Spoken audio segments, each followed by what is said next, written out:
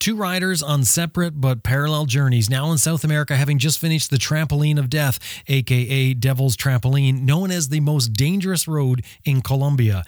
And a whole lot more coming up on this episode. I'm Jim Martin. This is Adventure Rider Radio. Stay with us. We got a good one for you.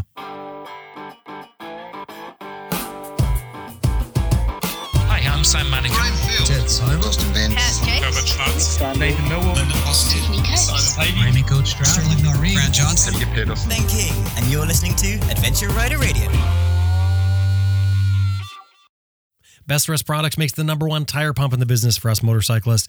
It's made in the USA, has a lifetime warranty. They're the place to buy Googletech filters in North America. Their website, www.cyclepump.com. All bikes need tough, reliable strapping systems, and Green Chili Adventure Gear makes heavy-duty strapping systems to fit all motorcycles. And you can turn any bag into panniers using their unique strapping system, all available at greenchiliadv.com. Max BMW Motorcycles has been outfitting adventure riders since way back in 2002, and they have 45,000 parts and accessories online ready to ship to your door at a moment's notice. maxbmw.com. That's maxbmw.com. The Moto Breeze chain oiler is powered by wind pressure. There's no electrical, no vacuum connections. It delivers the oil to a felt pad on your swing arm, so there's no exposed nozzles by your sprockets. 1 ounce of oil lasts over 1,000 miles or 1,600 kilometers. Get more miles from your chain and sprockets, which everybody wants to. www.motobreeze.com. There's 2 I's in there. motobreeze.com.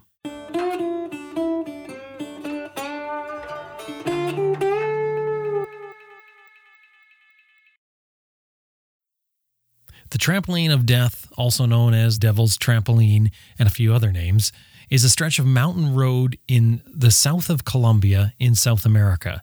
It was built in the 1930s, and like many mountain roads, it's cut into the side of the mountain, which means that you have a steep uphill on one side and then sort of a drop-off most times on the other side.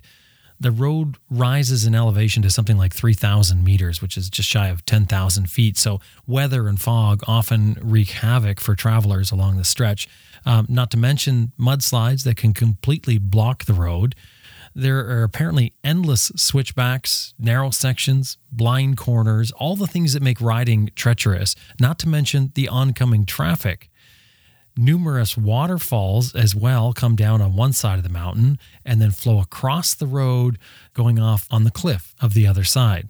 And over the years, they say that hundreds of people have lost their lives on this stretch of road.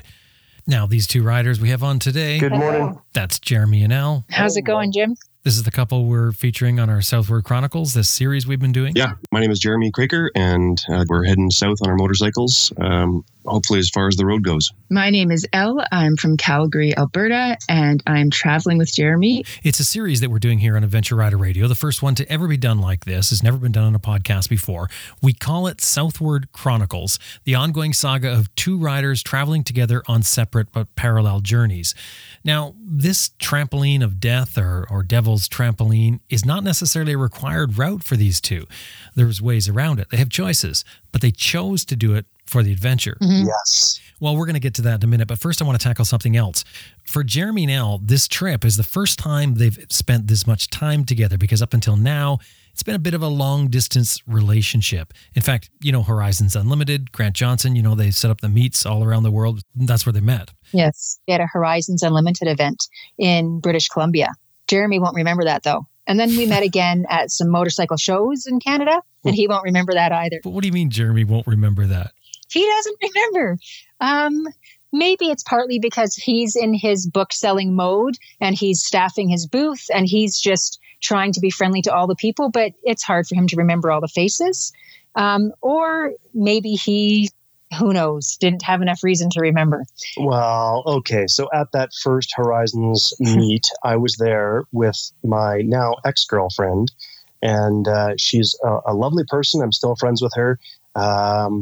But she does have a bit of a jealous streak in her. So when I did meet Elle, I now remember that my then girlfriend was with me at the time, and she was none too pleased. Elle was a bit enthusiastic, you could say, that she had met the author of a book that she had read. You know, at the motorcycle events like Horizons, they give you those little tags to wear, and it says, this is my name, this is what kind of bike I ride, this is where I've traveled to, those kind of things. Mm-hmm. Jeremy was wearing one, and it said, author of Motorcycle Therapy. And I had just given that book to the person that I was traveling with, and they were camping with me at this Horizons event. So I went over to introduce myself, and then I read his name tag. I said, hi, I stuck out my hand, and then the next words were, oh, you're the guy who wrote the book. And I may have been very loud. And then I hollered to my friend. So I was very enthusiastic and loud, and Jeremy just kind of backed up a couple steps and didn't look exactly thrilled. Yeah. And then it was probably a year or two before we saw each other again. And I was like, hey, Jeremy, the guy with the book. And he was like, who is this crazy lady yelling at me? And then again, another year before the next either motorcycle show or Horizons event where we would run into each other again. I think it took about 4 years of that before he finally clued in that I was the same person. Yeah. So the short version is we met again the final time through a mutual friend. And then from there, you sort of kept up a long distance relationship. Can you talk about that? Yeah, I mean, I live in Canmore, Alberta. Elle lives in Calgary. And so we were seeing each other, dating, and it was more and more frequent, but there was still that hour and a half sometimes separation between us. So she would come over for the weekends, or I would go over for the weekends now and then. But there was always that distance. And during the week, we were living in our own worlds. We were hanging out with our own friends, and that continued for 2 years, actually. We were planning this trip in that time, but we've never lived together. We've never spent vast amounts of time together, I would say. We have done a couple motorcycle trips together, but usually 3 days, 5 days. I think the most would be about a week. Mm-hmm. And we both knew that we wanted to travel on our motorcycles to South America. Before we ever started dating, that was something we both thought of. We've been to Panama. We haven't been further than that. So it's kind of on the list. And the more we spent time together, that more that idea became something we might do together instead of just separately someday. Mm-hmm. So the relationship developed along with the trip plans. Yes. Yeah. Now, with the planning, you went from sort of long distance relationship and the weekends, and like you said, maybe a couple of trips together, to now spending all your time together. And in that planning process, you sort of have a contingency in there in case things don't work out. I think that deciding to travel together for a year, possibly longer than a year, is basically the equivalent of agreeing to move in together. And if we weren't at that point back home in Canada, then that's a scary idea to commit to just because we're traveling. So yeah, it was mostly my initiative, but I wanted separate tents and the ability to sustain ourselves individually should we need to. Or maybe even if we don't need to, but if we want to for some part of our trip. If there's something that one person wants to do, the other is not very interested in, we can separate if we want to. Mm-hmm. It's almost more than moving in together, isn't it? Because when you travel together, you're dealing with a lot of stress. And I know we talked a little bit about this before, just the stress of day-to-day travel, of dealing with things, being in foreign countries, foreign languages, all these sorts of things, of the problems of being away from home. Whereas if you move in with somebody, geez, you go off to work each day and you're not going to see each other until the evening. Yep. Yeah, so thank goodness we have separate motorcycles and separate helmets where we have some time alone there. So, okay. So, and now you've been traveling for how long? I think we are at about day 94. Yeah, Elle's counting the days. I would say we're about 3 months in. Mm. You know, it's funny because I was looking for that response. I was wondering, are you counting the days? or is it just going to be, well, geez, I'm not really too sure. But so 94 days. Elle, what's 94 days like with Jeremy? Not too bad. There have been some testy moments for sure. We've had some discussions that are new to us since our traveling together. Like you said, it's different than living together because it is so much stress of trying to figure out the language, worrying about getting lost, trying to figure out where we are and how to get to where we're going. How are we going to find a place to sleep? How are we going to communicate what kind of food we want? It's stressful enough that it adds an extra level to the two of us being together. So there's been days. We had a middle of the night argument, which was interesting, probably classic for couples, I suppose. But Jeremy stole the blankets and I stole them back, and it turned into a 3 a.m, lights on. And that's the first time that happened with us. But that one did actually open up another can of worms, I guess. And it came down to communication and perception of what the other wants. And, we had a good discussion that went beyond me stealing blankets or snoring or whatever. Now, the blanket stealing thing, is that the sort of the straw that broke the camel's back? And I think you said that analogy earlier. Was that what it was? A build up to that, and then all of a sudden things snap. It's like, wow, I can't deal with this anymore. I think so. I think for me, some of the roads and the weather and the cold and the wet and just feeling frustrated in general was going on for me, at least. I think the amount of time we're spending together and being 24/7 every day was building a little bit of stress. And then this was, like you say, the straw that broke the camel's back. Yeah, I mean, that day we had just been on this road in Colombia that's called the Trampoline of Death. And it had been raining on us all day. We were in the mud and there were some water crossings. It was a stressful day. And then it got colder and wetter and colder and wetter. And by the time we got to our hotel, we were desperate. So we spent way more money on a hotel than we normally do. Which you would think would be nice. Like, hey, let's splurge a little and at least we'll have heat and hot water and lots of space to spread out our stuff and dry out. It wasn't worth what we paid for. Yeah, we didn't even have much heat in the room, and there was no hot water. And nothing dried. All the stuff you hang out to dry, none of it was dry. In the morning, you've got more wet stuff to put on again when you're already cold. And so that was the night in which the blanket showdown occurred. Now, Jeremy, what has 3 months in the way that you view it with Elle been like? It's been better than I expected. And I have to say that I was already expecting it to be pretty good. I know that Elle is very, I can't say laid back because she's intense and she's very emotional in a good way. I would say that she's got 100% enthusiasm. But I knew that she was also level-headed, let's say. And when she is angry at something, she's able to focus her aggression and her anger at that thing. Be mad at the weather or be mad at, the fact that her motorcycle isn't acting properly or whatever. And yes, Jim, we do irritate the living dickens out of each other sometimes. Well, that is part of being a couple, isn't it? I think so. And that works fine. If one of us is in a bad mood or hungry or tired, the other one can go, oh, okay, I'm going to put this conversation on hold until after they've eaten food. But if we're both tired, worn out, stressed, hungry, then sometimes it's entertaining.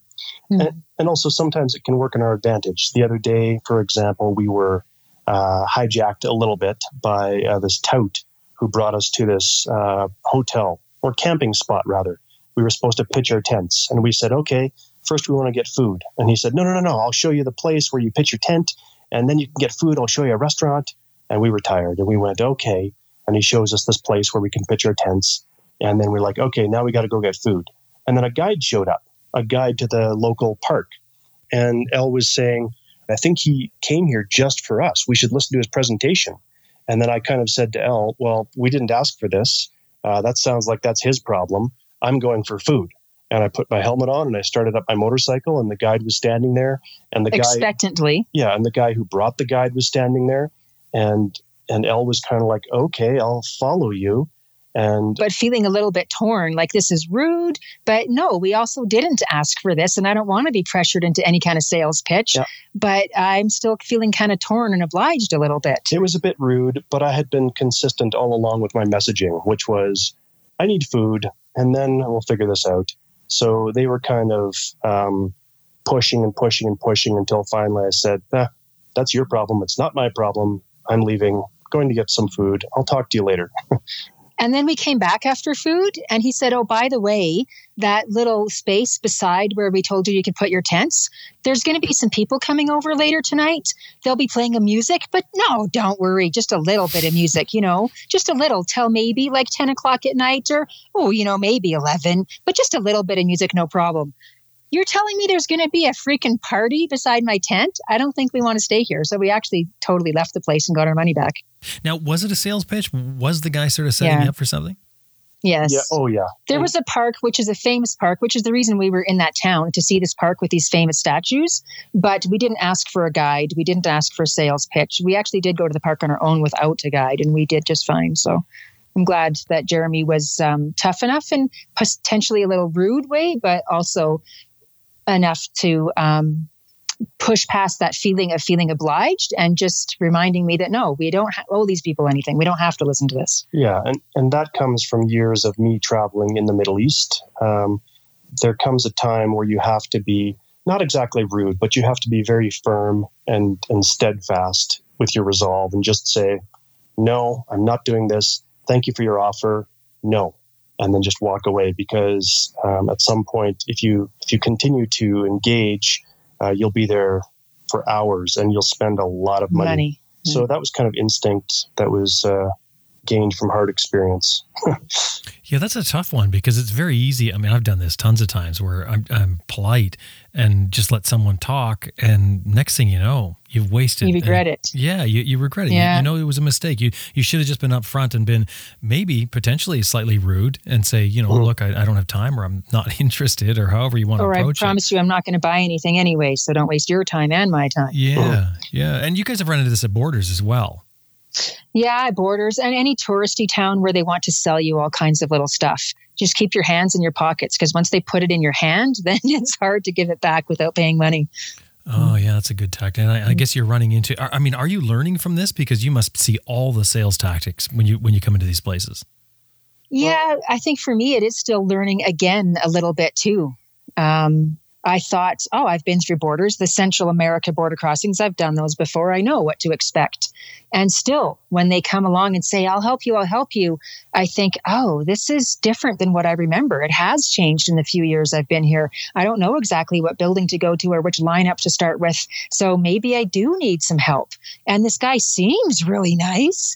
Maybe it would be helpful. And we learned, nope. They're more often there trying to get as much money out of you as they can, telling you whatever will work, more often than actually being legitimately helpful and honest.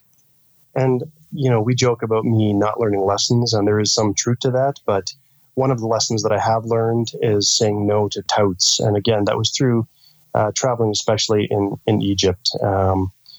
You kind of have to break with social norms a little bit, because they're playing on that. They want you to feel obligated and bad sometimes. And I wasn't rude to this guy, I don't think. I was just very firm in the fact that I've said I'm going to get food, and that's what I'm doing right now. And if you want to stay here, that's fine. If you want to join us, that's fine too, but I'm leaving. I think for me, Colombia is a little bit different as well, because what we've seen and what we've talked with some of the locals about after understanding is a lot of people from Venezuela have left their country. Some of them live in Colombia, and some of them don't have any means of making money. So one of the towns we were in, there was an incredible amount of people trying to sell stuff or just straight up beg for money. Like, it was incredibly difficult to just sit down in the square and eat supper. There would be interruptions every 2 or 3 minutes. You couldn't have a conversation with the people you were eating dinner with. We were interrupted again and again and again and again. And little children begging, who may legitimately be starving and needing to beg. But what are you going to do? If you keep giving money out, you're going to have a lineup of people. You're not going to be able to leave without giving up all the money in your pockets. So you have to be firm, but it's sad and it's discouraging, and it's really tough situation to be in. It makes me incredibly aware of my own privilege and the fact that I'm from Canada and can go back anytime I need to. And also that I can go back even if I completely run out of all my money on this trip and I'm completely broke and have nothing left. I can go back to Canada and probably find a pretty decent paying job within a reasonable amount of time. And the people from Venezuela can't expect anything like that at all. It's tough to see. It's a tough situation to be in. Does it ever sort of make you think about travel and what you're doing? Does it make you feel like you shouldn't be there or something, or maybe feel guilty for sitting there eating your meal? Yeah, I do. It's tough. And so that's a good thing to have someone like Jeremy to travel with and discuss those kind of things afterwards. I think he's better at putting on the tough face in public situations like that. Yeah, I definitely feel guilty. I feel sad. I feel worried. And it's tough to turn around, drive to the next city on my BMW motorcycle, be able to pay whatever gas costs, because I don't even really notice the cost of gas very much. And if my biggest decision today is, should I pay for a nicer hotel or a cheaper hotel? I'm doing pretty darn good in life. But if I do feel guilty, how is that going to help anything? Well, and that's one of the benefits of travel, though, too, Jim, is it does add perspective to your life, because when I'm in Canada, I certainly don't feel privileged and wealthy, even though I absolutely am. And on the global scale, you really see it. So it helps you. I think, Elle says I'm better at putting on a tough face, but I think travel really helps me build empathy. And it's true, we don't hand things out to people who are asking. Although I do often hand out money to people who are playing an instrument on the street, or to someone who's juggling on a street corner. If they're providing something and making a good effort, I'll definitely drop in a few coins. But for me, I think travel builds empathy, and it helps me keep perspective on my own life and realize how fortunate I am, and maybe see things from another person's point of view, if only momentarily. I hope that's happening. And as Elle said, you can't revitalize the economy with your pocketbook. You're not going to sit there and hand out money and really change things other than your pocketbook. Mm-hmm.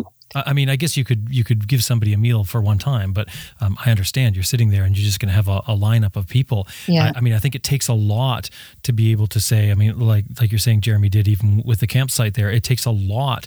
I want to say courage. It takes a lot of courage. It does, to say, okay, enough, and you got to move on. And unfortunately, that is the imbalance of the world, I think, and you just have to deal with it. Mm-hmm. And I try to use that sparingly. Like I don't think that I'm being rude to a lot of people, but at least not intentionally.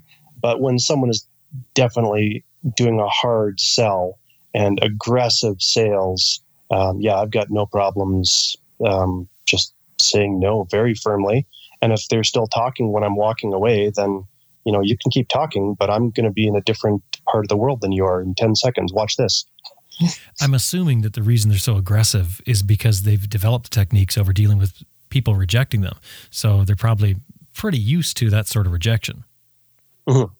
I was telling Elle about a time I was in Turkey, and there was this shoe shine gentleman. He was walking in front of me, and he was going over a bridge over the Bosporus, and he dropped one of his shoe shining brushes, and he kept walking. And I thought he dropped it unwittingly. So being the courteous, Canadian, I picked up the shoe brush and I walked up after him and I handed it back to him. And he was so grateful.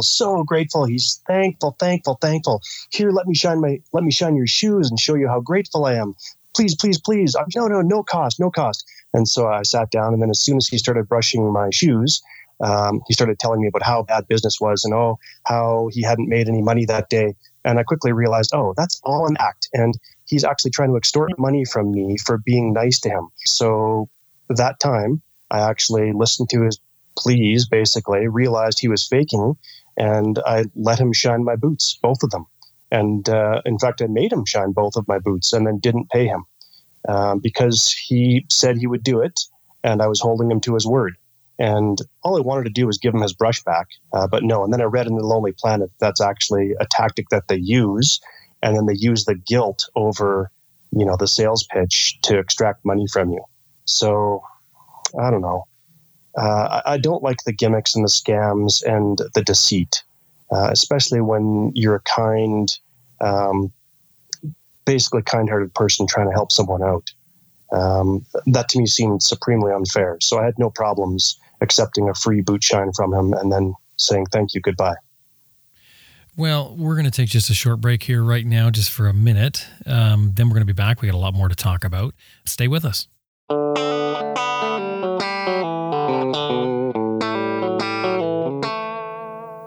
Well, if you're riding anywhere near southern British Columbia or even passing through to Alaska or the Yukon, consider dropping by the Red Rock Garage.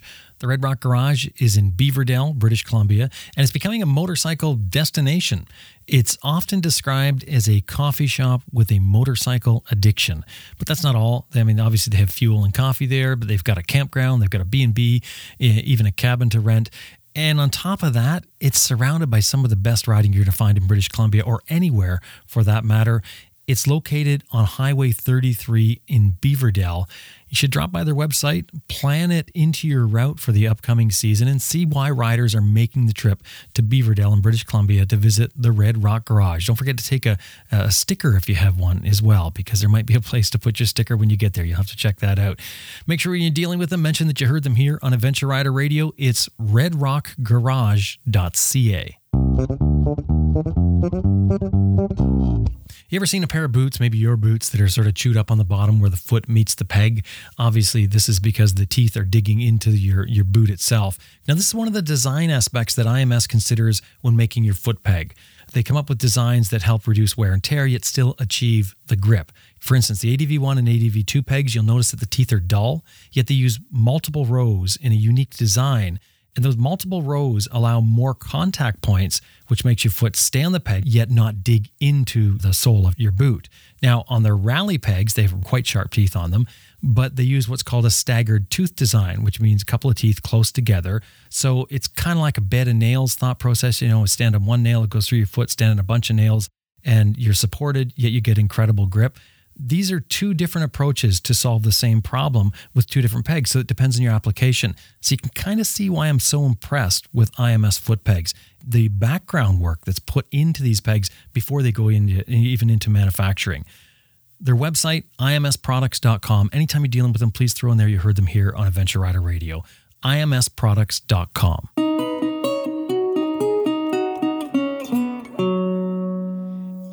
Ellen, in particular, you've mentioned several times when we've talked now about the different conditions, and I really appreciate your honesty and openness with this about being cold and wet and sweaty in your gear and all those types of things. Stinky. And stinky, yeah, exactly. Has there been a lot of that? Is there a lot of hardship to achieve what you're doing? There is discomfort for sure.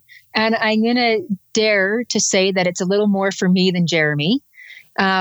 Generally speaking, I worry about my looks a little more than Jeremy does. He doesn't care. He rides with his visor open, and he walks into a restaurant after coming off the road with 3 dead mosquitoes, half a fly, and a still buzzing wasp hanging off the side of his beard, and he doesn't even care. And to me, that's not okay. So I'm thinking about things like shampoo and makeup and stuff to bring with me more than Jeremy is. But also, I don't think that I'm as confident as a rider as Jeremy, especially when it comes to off-road. So we did, for example, the Trampoline of Death Road in Bolivia, which is beautiful and Colombia. fabulous. Yeah, what did I say? Bolivia. Right, Colombia.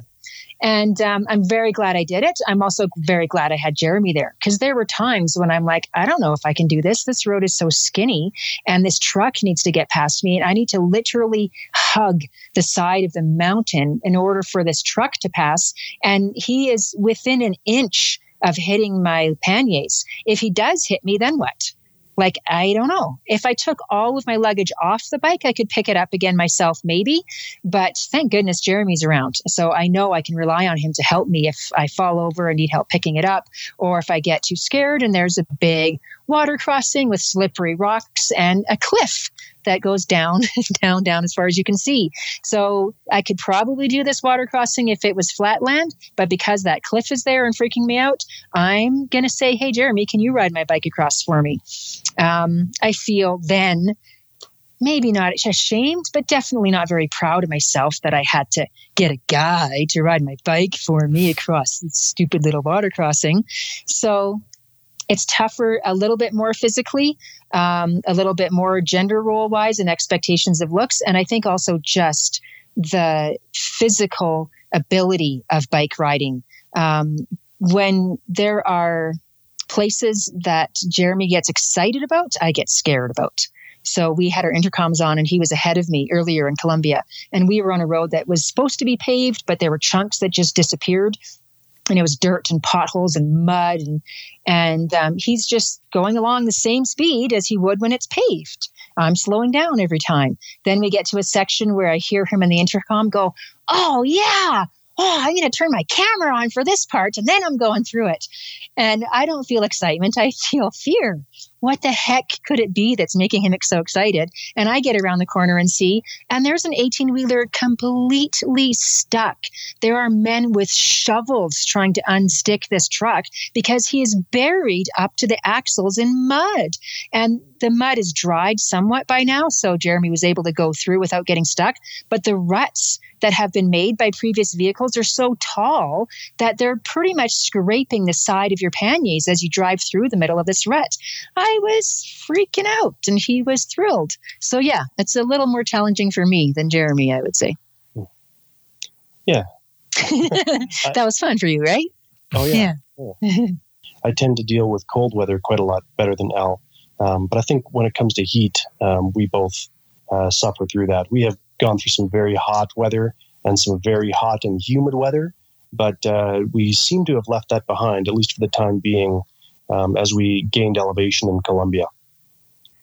You guys have mentioned the trampoline of death, I think is what you call it, the road Yes. in Colombia. Can you start and just describe that road to begin with? Okay. Well, I think it is an amazing road. We were told by several people, first of all, the trampoline of death. Yes, a lot of people have lost their lives on that road over the course of the years, but it's mostly truck drivers and bus drivers and unfortunate people who have been pushed off the side of the road. Before there were guardrails. Now the guardrails are all in place. People still can perish on that road, unfortunately, but it's not as dangerous as it sounds. Certainly not anymore. But it's just, I don't know, what is it, 100 and some kilometers of twisty road, but only 40 kilometers or 60 maybe, I don't know the numbers, are extremely twisty and very narrow with precipitous drops and like waterfalls to your right, and then 100-foot drop on your left, and only room for one truck to squeeze by, and maybe if you're lucky you can find a place to squeeze your motorcycle off to the side so you can both, share the space. It's scenic, it's high altitude, it's all dirt, rough roads and some water crossings, and I was looking forward to it right from the moment that I heard about it, mostly for its scenic nature and for the challenge. I was never afraid of it, and I wouldn't want anyone else to be. It's a road that I highly recommend. And Elle, how would you describe it? It is doable. Like I don't love off pavement travel, but the road itself wasn't too scary. That one water crossing, I did get Jeremy to ride my bike across.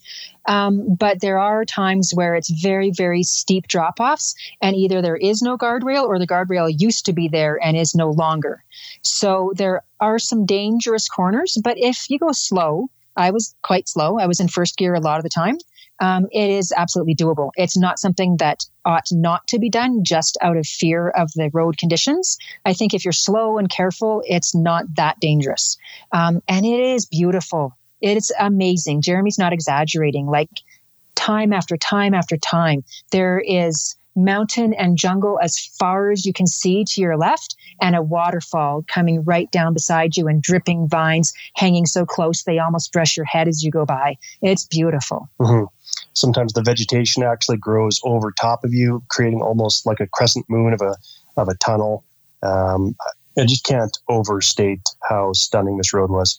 Unfortunately, when we rode it, we had some pretty inclement weather, so it was raining on us almost from the very start right to the very end. And sometimes it was coming down in buckets. Other times it was just a mist. But, it limited our visibility, and it created extra challenges for us. The day before the road, the trampoline of death, some people call it the Devil's Trampoline, which I think is even funnier. But the day before, we had been on a dirt road, and there was many mudslides, including stuck trucks and things like that. So, there's an element of danger to the road. Even if you are being very careful, there's a chance that you could be taken off with a landslide. But you would have to be supremely unlucky, I think, for that to happen. When you're going along this trampoline of death, what's the first obstacle you come to? For me, the first obstacle, that first water crossing. Some of the water crossings were paved. So it's just like a nice little concrete pad with a little stream of water, maybe just 4 inches thick, streaming over across. No problem. This one was not. It was just rocks and some big boulders, some smaller rocks. You're definitely going to be jiggling and wiggling as you go through it. And you need a little bit of momentum, and you need to keep your eyes up and straight ahead, not down at the rocks and not over at the cliff. But I kept looking down, and then I stopped, and then I was like, oh, I'm right at the edge and I have no momentum, and I'm stopped and I'm nervous. Forget it. Jeremy, I'm going to let you do this for me. But then he rode my bike across and I had to walk. And I'm like, fine, I'll just step on the rocks. Like I'll jump from rock to rock. And I did halfway. And the next halfway, there was no rocks to jump on. It was just water. And it was taller than my boots. And I'm like, I don't want to step in that. We're just beginning. We have all day in the rain. I don't want wet boots and wet feet. I really don't want to do this. Crap. I made a really bad decision. It would have been way better if I would have just bit my tongue, told myself to look up no matter what, and ridden through. It would have been way better. So I just stomped through like a little kid in a puddle, and the water was higher and went right inside my boots. I was wet and soggy for the rest of the whole day. It was funny, Jim, because she stopped before the water crossing, and then I went through with my KLR, and then I came back to get her bike. And meanwhile, she had actually managed to work herself into a part of the water crossing that was like one of the worst lines you could take. But it was committed now because the bike was there. I couldn't turn around, so I had to ride it through. And then I tried to film Elle walking through, and she describes it perfectly, that she was stomping like a toddler through the water. And then she was mad. She's like, well, you didn't have to walk through this water. I'm like, what are you talking about? I walked through to get your motorcycle. And she completely hadn't considered that because she was too stressed out in the moment. So what other obstacles on the trampoline of death? Well, there weren't many obstacles. It was a rough road. Like I say, visibility was a bit of an issue. And then the corners are very tight, and you never know if there's going to be a truck coming your way. So there weren't trucks with trailers because the road wouldn't allow that kind of vehicle. But there were definitely some big 5-ton transport trucks. And if you happened to be going around a corner when one of those was coming around the corner the other way, you would both stop, and then you would both figure out who's going to back up. Yeah, who's going to back up? Well, it's usually the smaller vehicle that has to back up. And backing up in the wet, slippery mud on a motorcycle that's loaded with too much luggage is not fun. Yeah. So you try to look ahead. And sometimes the corners were so tight and switchbacked that if you look way down the valley, if you can see a big truck coming, and then it disappears around a corner, and then it reappears, and then it disappears. So you can kind of tell, okay, maybe in 3 or 4 corners, I'm going to meet this truck. So I'm going to try to find a wider turnout to pull over and stop. And there were some memorial sites along the way. Lots of shrines along the way. Lots of shrines. Sometimes, I imagine most of them are there at the site of an accident in which someone may have lost their life. Some of them are quite elaborate. Some of them are just little crosses. But usually there's a little bit of a wider section there where you can pull your motorcycle into and just wait. Elle used the word doable, whereas you were excited about the road. But is it doable? I mean, is it just another road that people are using for transportation every day? Is it something other riders should avoid if they're not into a real adventure? It's not an efficient road. Like if you just want to get from point A to point B, please don't take that road. It is only 100 and some kilometers, 170 maybe, the total amount we went that day. And even Google said that it would take 5 hours, 5.5. So we budgeted 6. And that was with some time to stop and take pictures and things like that. It is not efficient in any way, but it is beautiful. And what I mean by doable is the road itself, the lack of pavement, is not so technical that someone who isn't great at off-road riding should feel scared of doing. I'm not great at off-road riding. The lack of pavement isn't what the scary part of that road is. It's the sheer drop-offs and narrow parts in places. Yeah, and I would say it's highly recommended. I would do that road. If I lived in the area, I would do that road 2 or 3 times a year for sure, maybe more. And there are buses that go back and forth on that road, like little vans packed with 15 people. And there are transport trucks that go on that road, and taxis and motorcyclists, usually on little 250cc bikes. So it is a road that the locals do use, but and it's not as dangerous as it once was because there are guardrails in most places where the guardrails haven't been washed away. Yeah, I can't recommend that road enough, to be honest. You're in Quito now. Yeah. And you sort of have this medical issue. You mentioned that you both have had medical issues. Elle, you didn't say anything about what you've been experiencing. I've been basically taking some downtime and relaxing while Jeremy is taking time to heal. We were both sick back in Taganga, just north of Santa Marta in Colombia, where we did some scuba diving. I just came down with a cold that was awful. I felt a little bit bad being the one to make the decision. Hey, Jeremy, we got to stay here one more day because I don't feel good to ride. My head was so congested. It felt like it weighed 50 pounds heavier than usual. And my body was achy and awful and sore. It was a couple of days of really bad illness like that. And then I started to improve well enough to get back on the bike and go again. But the cough and lingering congestion has continued, I think, for both of us. Mm-hmm. And that's probably what contributed to some of Jeremy's ear issue. Yeah, that's what ended up getting me that cold that we got in Taganga. And then that turned into a nasal congestion. And then here we are with a popped eardrum. And we did also, I don't know if we mentioned this, but we had a week of downtime in Mexico for Elle as well. Yeah, dentist. I did some dental work along the road, and then again in Costa Rica as well. So I'm glad that's all taken care of now. Was that an emergency, or was that something you planned to do some dental tourism where it's less expensive? I knew in Canada that I wanted to get stuff done as much as I could before I left on this trip. And so I went to the dentist and she gave me a couple of fillings and said I needed a root canal and a crown. And I'm like, great, I still have a job. I still have benefits. Let's do everything, get it all done. And my benefits did not cover anywhere near as much as what I needed. So I paid first the fillings on my own, but the root canal was done, but not the crown. And that was going to be at minimum $1,000, depending how the process went. And I had already put out an extra $1,500 for a new cam chain on my bike. We had paid over $1,000 for travel insurance before we started. And I was quite discouraged about how much money I was putting out before we even left Canada. So she said I didn't need the crown immediately. It could be anywhere in the next year. So I said, great, if I don't need it immediately, maybe what I'll do is get it done in Mexico. I've heard of other people doing that. I spoke to some friends who go to Mexico often, some who've done dental work there, got a few recommendations. And then while we were in San Miguel de Allende, met with a friend there who had a friend recommend a dentist, had the crown placed, but then it needed to have some adjusting done. So later in Costa Rica, a friend of mine introduced me to a friend of his who's a dentist and actually did the final adjustment for free for me, which is fabulous. Wow. So how much money do you think you saved getting your dental work done in Mexico? About $1,000, I'd say. Wow. Yeah. So I'm just thinking this could be somebody's excuse to go. I mean, absolutely. They could go to Mexico and actually have it end up costing them nothing at that point, depending on how much you want to do. I have heard of people who've said that they left Canada, flew to Mexico, did their dental work and flew back, and the entire cost of the trip was less than just the dental work in Canada. Mm-hmm. Yes, I've heard the same thing. Now, you mentioned travel insurance and $1,000 for travel insurance. What did you end up getting for travel insurance?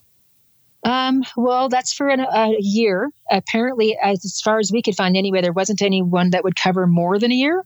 So we purchased a whole year's worth. And if we want to add on to that after, we can. Emergency evacuation if we need. Not just for ourselves, but I think there's a family clause in there too. So if someone in your immediate family is either gravely ill or has passed away and you need to fly home for a funeral or something like that, I believe there's some funds in there for that. And I think hopefully it covers maybe some movement of the vehicle back to Canada if need be, or maybe not. I don't know about that. Jeremy and I argued for a while. I have never had travel insurance before. I traveled for 6 months from Canada down to Panama and back a couple times, and I never bought travel insurance. Now, I've seen the inside of a Guatemalan hospital. I know that they may not have the same services we do back in Canada, but it's free. So I thought if I did fall and break a leg, they would fix my leg. And if it was something I needed to go home for, it would cost me $1,000, let's say, for a flight home. But that's only in simple situations. If there was something more complicated and I was unconscious or unable to communicate, it could be quite expensive. So Jeremy and I discussed and agreed to buy this. Yeah, we've heard that some of these medical flights, like let's say that something does happen and you end up in a hospital with some pretty serious injury or condition, they'll put you on a flight and they'll send you back to Canada. But those flights themselves can cost upwards of $50,000 depending on what it is and how much care you need on the flight, et cetera. So this insurance that we have covers for that. And you pay it and then you hope you never use it. And then if you don't use it and a year passes and you're back in Canada, then you regret paying it again. This is true. But I mean, yeah, the thought of something going wrong, is it just could be horrible. It could ruin you for a very long time. But so where do you go from here? So we're going to stay in Quito a few more days. Hopefully Jeremy's ear improves each day. We're going to head to Horizons Unlimited, just a little bit south of Quito. And then we're going to do a little bit more exploring in Ecuador and then on to Peru. Now, apprehensions about what's ahead? A little bit. Elevation and cold. I'm not looking forward to cold. We're at about 2 or almost 3,000 meters right now. And when the clouds come over, it's chilly. We're going to go up higher in Peru. And I want to. I mean, I want to see Machu Picchu and I want to go on these roads that some of the guys who are on the stall rat with us are telling us about as they're ahead of us. It's going to be colder. We're going to get down to Patagonia and it's going to be very, very windy. I've heard lots of stories about that. So a little bit of apprehension around that for me.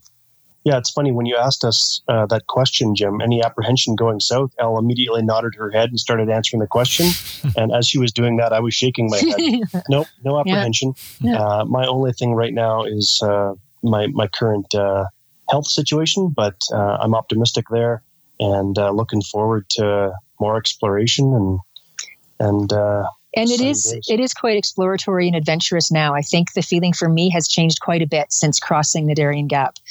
I have no idea what to expect. I mean, I've seen pictures, but everything is brand new territory for me, as opposed to knowing what to expect and what some of my favorite places might be when I get to them, as I felt through Central America.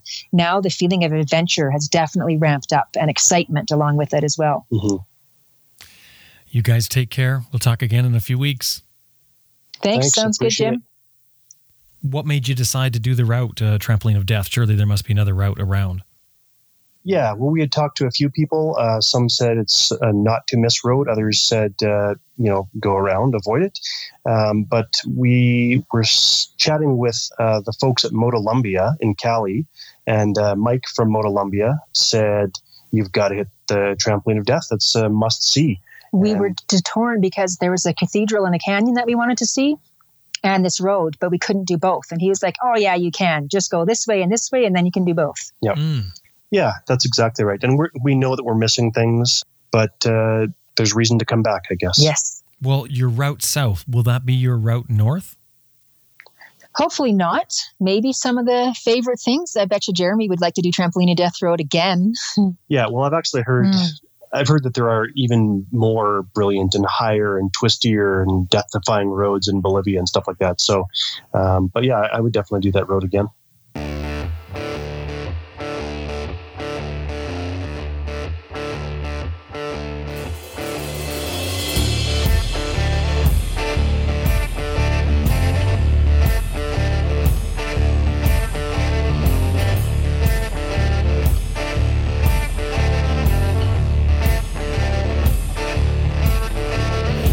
Jeremy Craker and Elle West on our Adventure Rider Radio exclusive travel series, Southward Chronicles. Stay tuned for more coming up in the coming months as we follow their journey to Ushuaia.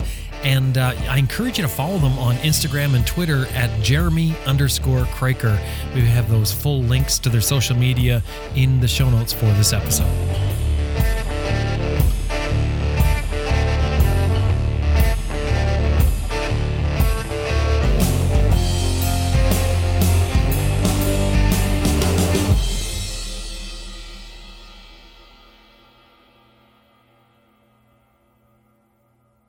I just want to remind you that this episode has been brought to you in part by Max BMW Motorcycles at www.maxbmw.com.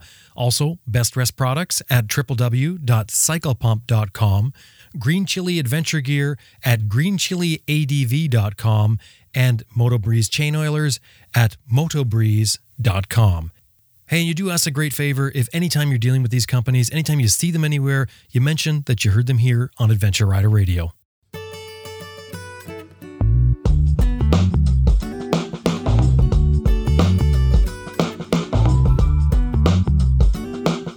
Well, that about wraps up another episode of Adventure Rider Radio, and we sure hope you enjoyed listening to it as much as we did making it.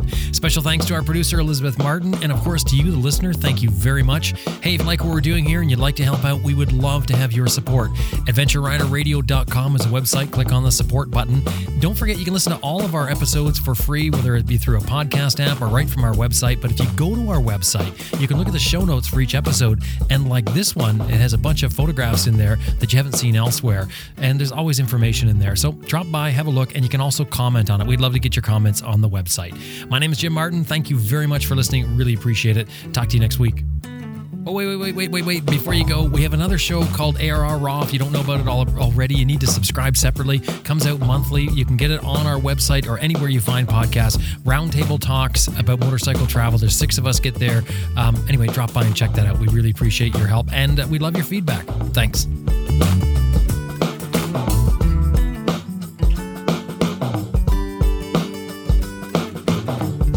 This is Jocelyn Snow, and you're listening to Adventure Rider Radio.